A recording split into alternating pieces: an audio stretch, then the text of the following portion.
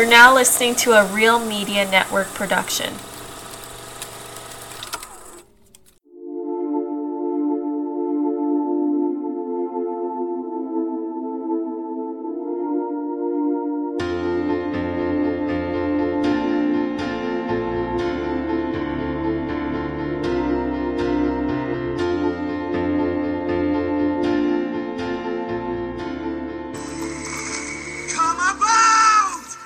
Let's do it.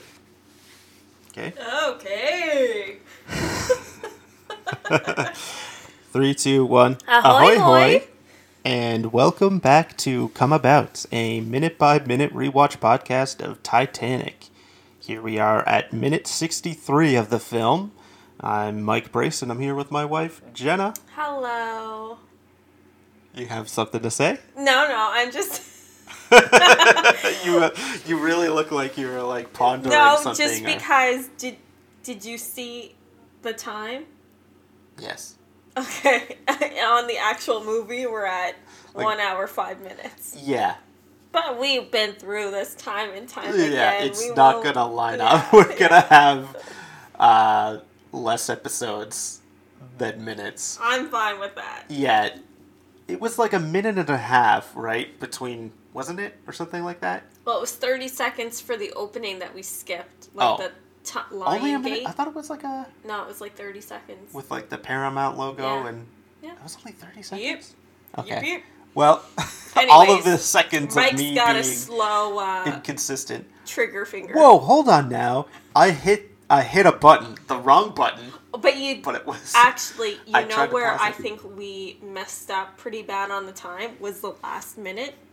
Because you hit play by mistake, so then we had to rewind it. And you know how you asked me, like, is this where we start? Yeah. And I said yes. Yeah. But as it played, I'm like, oh, wait, no, we already watched this. Mm-hmm. So that was probably like 10 or 15 seconds. Yeah. So, anyways. It's rough. But I think... it'll be no one's going to enough. complain. No. You know, Christy, my sister Christy, said she was watching the movie, but then they took it off of Netflix. Like, she was watching along with us. I think she was the only person doing that, but she was, she said she was doing that, but I think they took it off of Netflix, and I don't know if she has, like, another. Right. So, that's funny. Yeah. Shoot. I thought I was going to say something. Well, you going to break it down, or did you have something else you wanted to say? Yeah, there's something else I wanted to say, but... okay. It's all right. That's so, fine. anyways, in this minute, Rose is saying goodbye to the ladies, and he goes over... Wait, well, first you get Jack Cal is saying, throwing... Oh, yeah, Cal. His lighter, or Jack's lighter back at their Jack. matches. Or whatever. Yes, exactly, yeah. Get it right. So, yeah, he chucks them back at Jack like a real a-hole. I like the sound they make, though. Yeah, and it's like, it's really not necessary. Like, Jack threw them at Cal, like, across the table, which is, like, obviously rude. Yeah. But he didn't need to throw them, like, he was... walking away from Jack. he was just giving it back to Jack. Yeah, I know, but, like, he could have just handed them to him, but he was already walking away, and I think he just wanted to throw them back at him, yeah, he was just kind of stooping down to Jack's level. Mm-hmm. 'Cause I think even Jack would have known that that's not how you hand somebody something during dinner. Like, I think... For sure. Anyways. So, he throws his matches back at him. And then Jack is saying goodbye to Rose. And she's just saying, do you really have to go? And he's like, yeah, the rats are calling me back. What's he saying? Wow, that is not it at all. He said, I gotta go row with the rest of the slaves. Oh, right. That's funny. And then... I like what you came up with, too. The rats are calling me back? That's pretty good, too. Where did you get that? He talks about how there's hardly any rats on the that ship. was like 2 minutes ago. And, like... That's just not at all what he said. It's pretty amazing that you came up with that. Okay, anyways, so he then kisses her hand, and when he does that, he leaves a little note in her hand, clearly a note that he wrote with Molly Brown's pen. Mm-hmm. But where'd he get the paper? From her? Molly Brown? Maybe you'll just see him handing the pen back, but... Well, he's not going to hand the paper back. Could it have been from his notebook? Oh, yeah, it kind of does look like that, but he didn't bring it with him. But maybe he specifically was like, I'm going to tear a little piece out of my notebook in case I have to pass a secret message on. Right? Yeah, okay. Maybe he just always carries a little pice of paper with him. Why are you laughing at this? This actually seems like a paper with me. In case he wants to sketch something. On a little... Well, maybe he brings a full sheet of paper with him, but then when he... And no one noticed to take a piece of paper out of his pocket and rip off the corner. I don't think that this is this ridiculous. I don't think that this is a ridiculous idea. Is so ridiculous. But then, why did Mary Brown have a scrap of paper? I don't think she did. I think it's his scrap of paper. Just keeping it.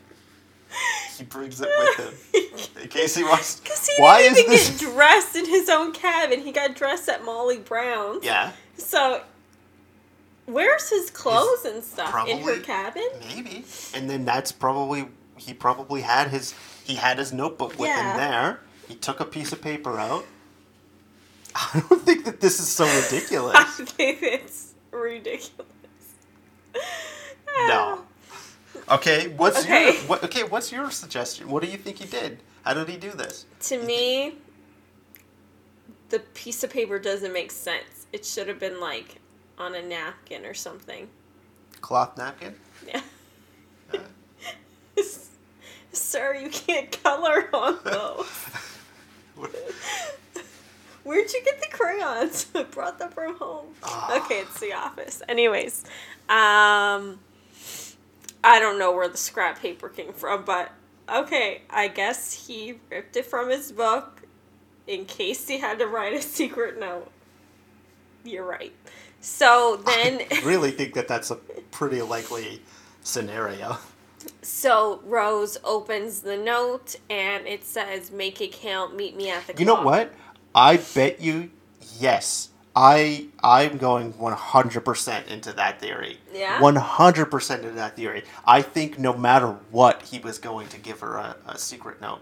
Yeah? Because he is in love with her at this point, and I think he realizes she must have feelings for me too. Even if he wasn't going to necessarily invite her to a party or whatever, I think he was always going to leave her a note. Yeah? Yeah. Mm-hmm. No matter what. Maybe. So, we jump to the next scene, and Rose is heading towards the clock. She sees Jack standing at the top waiting for her. It's a very, we're going to see the same shot again at the end of the movie, of Jack looking at the clock. It is 9 p.m. But I feel like you only hear the bell ring like 3 times. Is it supposed to ring 9 times? Yes. Oh, that's annoying. Anyway, so she makes her way up the stairs to him, and he turns around and he says, "So you want to go to a real party?" And then it jumps to the next scene. You see people playing some instruments, and that's where the minute ends. Mm-hmm. Moving along. Yeah. It's getting there. Pretty interesting stuff, right? Yeah. Okay. So. Back to John Jacob Astor. We're going to eventually get there, and then, we'll have... Didn't you tell me that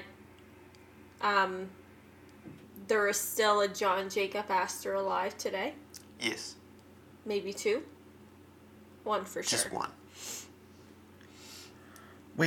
Wait, did we do John Jacob Astor? Well, we kind of went into the family Not tree. his time on the Titanic, I don't think, right? No. I mean, we know kind of the ending of his time. Yeah. Did you say it's John Jacob Astor that goes down with the ship dressed in his vest? No, that was somebody else. That's the Guggenheim guy. Guggenheim. Yeah. That's that guy. So, do you want to talk a bit about his earlier life, too? No. With, no? Yes. Okay. With his first wife? Yeah, with his first wife. Do you want to go through that? Okay. Okay. Is it interesting?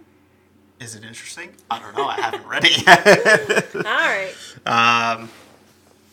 So, on February 17th, 1891, Astor married socialite Ava Lowell Willing. They weren't married long. No. A daughter of Edward Shippen Willing. Well, I guess they were married like 10 years. And Alice Barton. The couple had 2 children. William Vincent Astor, who was born in 1891, and Ava Alice Muriel Astor. I think we did this, actually. I do remember reading out these names. When did they get married? They got married in 1891. What's the date? February 17th. Okay. They had their first kid the same year. Yes. Okay. Yes, in November. Oh. November 15th. Honeymoon baby. Yeah. I think maybe we did this. Yeah? Astor and Willing divorced in November 1909. Compounding the scandal of their divorce was Astor's announcement that he would remarry. At the age of 47, Astor married 18-year-old socialite Madeline Talmadge Force, the sister of real estate businesswoman and socialite Catherine Emmons Force. I don't know why he points that out. Okay. Astor and Force were married in his mother's ballroom at Beechwood, the family's Newport, Rhode Island mansion. There was also much controversy over their 29-year age difference. His son Vincent despised Force, yet he served as best man at his father's wedding. The couple took an extended honeymoon in Europe and Egypt to wait for the gossip to calm down. Among the few Americans who did not spurn him at this time was Margaret Brown, later fictionalized as the unsinkable Molly Brown. She accompanied the Astors to Egypt and France. Oh. After receiving a call to return to the United States, Brown accompanied the couple back home aboard the RMS Titanic. So I'll just jump into... Yeah, because then it's just talking about his properties and stuff that he owned. Yeah. So Titanic. While traveling, Madeline Force Astor became pregnant. Wanting the child born in the U.S., the Astors boarded the Titanic on her maiden voyage to New York. They embarked in Cherbourg, France, in first class and were the wealthiest passengers aboard. Accompanying the Astors were Astor's valet, Victor Robbins, Force's maid, Rosalie Bedoe, and her nurse, Caroline Louise Enders. They also took their pet, Kitty. The Astors were deeply fond of their dog and had come close to losing her on a previous trip when she went missing in Egypt. Kitty did not survive the sinking. Oh. Yeah, because it was like a big dog. A short while after Titanic hit the iceberg that caused her to sink, New York lawyer Isaac Frauenthal? Maybe. Yeah, maybe. Saw Captain Smith advise Astor to awaken his wife, and they might have to take to the boats. Astor informed his wife of the collision, but told her the damage did not appear to be serious. Sometime later, as the ship's lifeboats for first class were being manned, Astor remained unperturbed, and he and his family played with the mechanical horses in the gymnasium. Yeah, what is this mechanical horse? In the gym. I'm guessing, the rides that... Like for children? Yeah. Yeah. Weird. It's just the rest of this boat isn't child-friendly. Kids can't even go in the swimming pool, but they have a gym with little horses to ride. All right. Mm-hmm. I'll buy it. So, yeah, this is all pretty similar stuff to the last minute we talked about. At some point, Astor is thought to have been slicing the lining of an extra life belt with a penknife to show his wife its contents, either to prove they were not of use or to reassure her that they were. Why do you think he was doing it? Why do you do that? Yeah. You're just ruining... Yeah. How does showing her what it's made out of help her understand it's gonna work? I don't know what life jackets are made out of. And if someone ripped one open to show me the inside, I wouldn't know what I was looking at. Yeah. Okay, so he even declared, "We are safer here than in that little boat." Huh. So when Second Officer Charles Lightoller?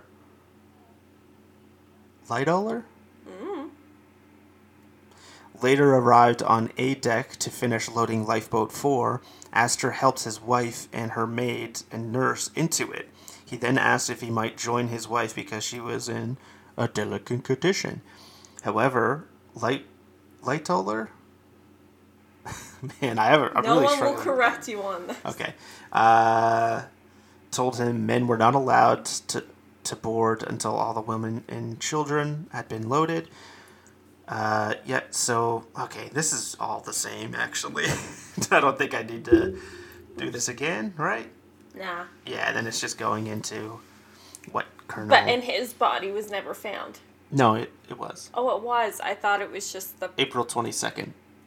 Oh, okay. And he had $2,500. Oh, I thought that was the other person he was with. Okay. Okay, hold on. There is some new stuff here. Just hold on. A news article posted in the Chicago Record-Herald tells of Astor placing his wife into the final lifeboat, then ordering Ida Sophia Hippech and her 17-year-old daughter Jean Gertrude to take the final 2 places before the boat set sail. I mean, what... Like, that's kind of weird. I mean, like, I get it. Like, that's a good thing, I guess. But it's like, why is he the one ordering these women to do that? After Lifeboat 4 was lowered at 1:55 a.m., Astor is said to have stood alone while others tried to free the remaining collapsible lifeboats. He was last seen alive on the starboard bridge wing, smoking a cigarette with Jacques Futrelle. A mere half-hour later, the ship disappeared beneath the ocean. Madeline Force Astor, her nurse, and her maid survived. Colonel Astor, his valet, Victor Robbins, and Futrelle did not. In the aftermath, ships were sent out to retrieve the bodies from the site of the sinking. Of the 1,517 passengers and crew who perished in the sinking, only 333 bodies were ever recovered. Astor's body was recovered on April 22nd by the cable ship McKay Bennett. Astor was identified by the initials sewn on the label of his jacket. Among the items found on him was a gold pocket watch, which his son Vincent claimed and wore the rest of his life. It's kind of crazy they identified him by his jacket that he was wearing. With his initials sewn in. Yeah, but what if people switch jackets? What if he put his jacket on somebody else? Well, then it goes into other things that he had. Okay. So, do you want to hear this? So this is like a report, I guess, of like his identification. Well, they don't. This is, I guess, before they even knew. Oh no, because then it does say that it is him at the end. So, he was the body number 124 that was recovered, and it says male, estimated age 50, light hair and a mustache. clothing is described, blue serge outfit, or suit, sorry, blue handkerchief with a V, belt with a gold buckle, brown boots with red rubber soles, brown flannel shirt, JJA on the back of collar. Effects, gold watch, cufflinks, gold with diamond ring with 3 stones, 225 pounds in English notes, 2,440 in notes, 5 pounds in gold. Like, it says like 5, like, British pounds. Okay. In gold. Not like literally 5 pounds of gold. You get it? Yeah. 7 shillings in silver? I guess 5 10 franc pieces, a gold pencil. Did people really just gold pencil? That's what it says. A gold pencil. What was it? The kind you load with the lead, or do you shave? Do you? I don't know what a gold pencil is. All right. And then that's weird. And then it says first class name JJ Astor the Fourth. Did people really just walk around with like bars of gold and silver as money? I guess so. Could you use, like, obviously I know gold is very valuable, but if I had like a gold coin, I can't just go to the convenience store and hand them that as currency. No, not anymore. That's funny. Yeah. It's funny, huh? Like, people get so hung up on, like, that, right? Like, people are like, I don't know if we're going to get, like, too political here or anything, but, like, you know, people are, like, really upset moving away from, like, paper currency and going, you know... Bitcoins? Yeah, just any sort of crypto. Digital currency, and it's like... Yeah, people were really upset when you had to stop using gold. Like, so things I just feel like gold you know? would be so inconvenient because it's, you know, worth a lot. So if you just want to go get like a candy bar, you just need like a little flake of gold. Yeah, I don't think that was ever really how business was conducted. I don't think there were little kids going around. Father, could you shave me off a sliver of gold so I can go get myself a Jolly Rancher? I don't think that's the way it was conducted, but I understand what you're saying. Right. In his memoir, what? Gracie. Okay. He wrote a memoir before he died on the Titanic. Okay, go on. I mean, it could have been written before he got on the Titanic, Jenna. Yeah, I guess. All right. Okay. Gracie claims that Astor's body was recovered in a crushed condition. Oh. This led to a popular... Wait, he was there? Okay. I don't know. Who is this guy? This guy seems to know He's seen everything. And everything, and like, yeah. This led to a popular belief that Astor was killed by the first funnel falling from the ship. However, 2 crew members on the Mackay Bennett and Captain Richard Roberts, the commander of Astor's yacht, said that apart from some slight discoloration by the water, Astor's body was pristine.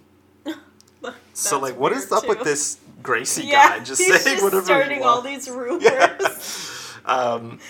Survivor Philip Mock was quoted as claiming to have seen Astor in the water clinging to a raft, but with William Thomas Stead. Their feet became frozen, said Mock, and they were forced to release their holds. Both were drowned. Astor was buried in Trinity Church Cemetery in Manhattan, New York City, 4 months after the Titanic sank. Madeline Astor gave birth to his second son, John Jacob Jakey Astor the Sixth. I kind of want to read about him, but we can save that again for another minute. I don't know. Part 4 of the John Jacob series. Yeah. We gotta change her name. Alright. Okay. Yeah. That should about do us, though, for another episode. Yep. Thanks for listening. Bye. See you in a minute.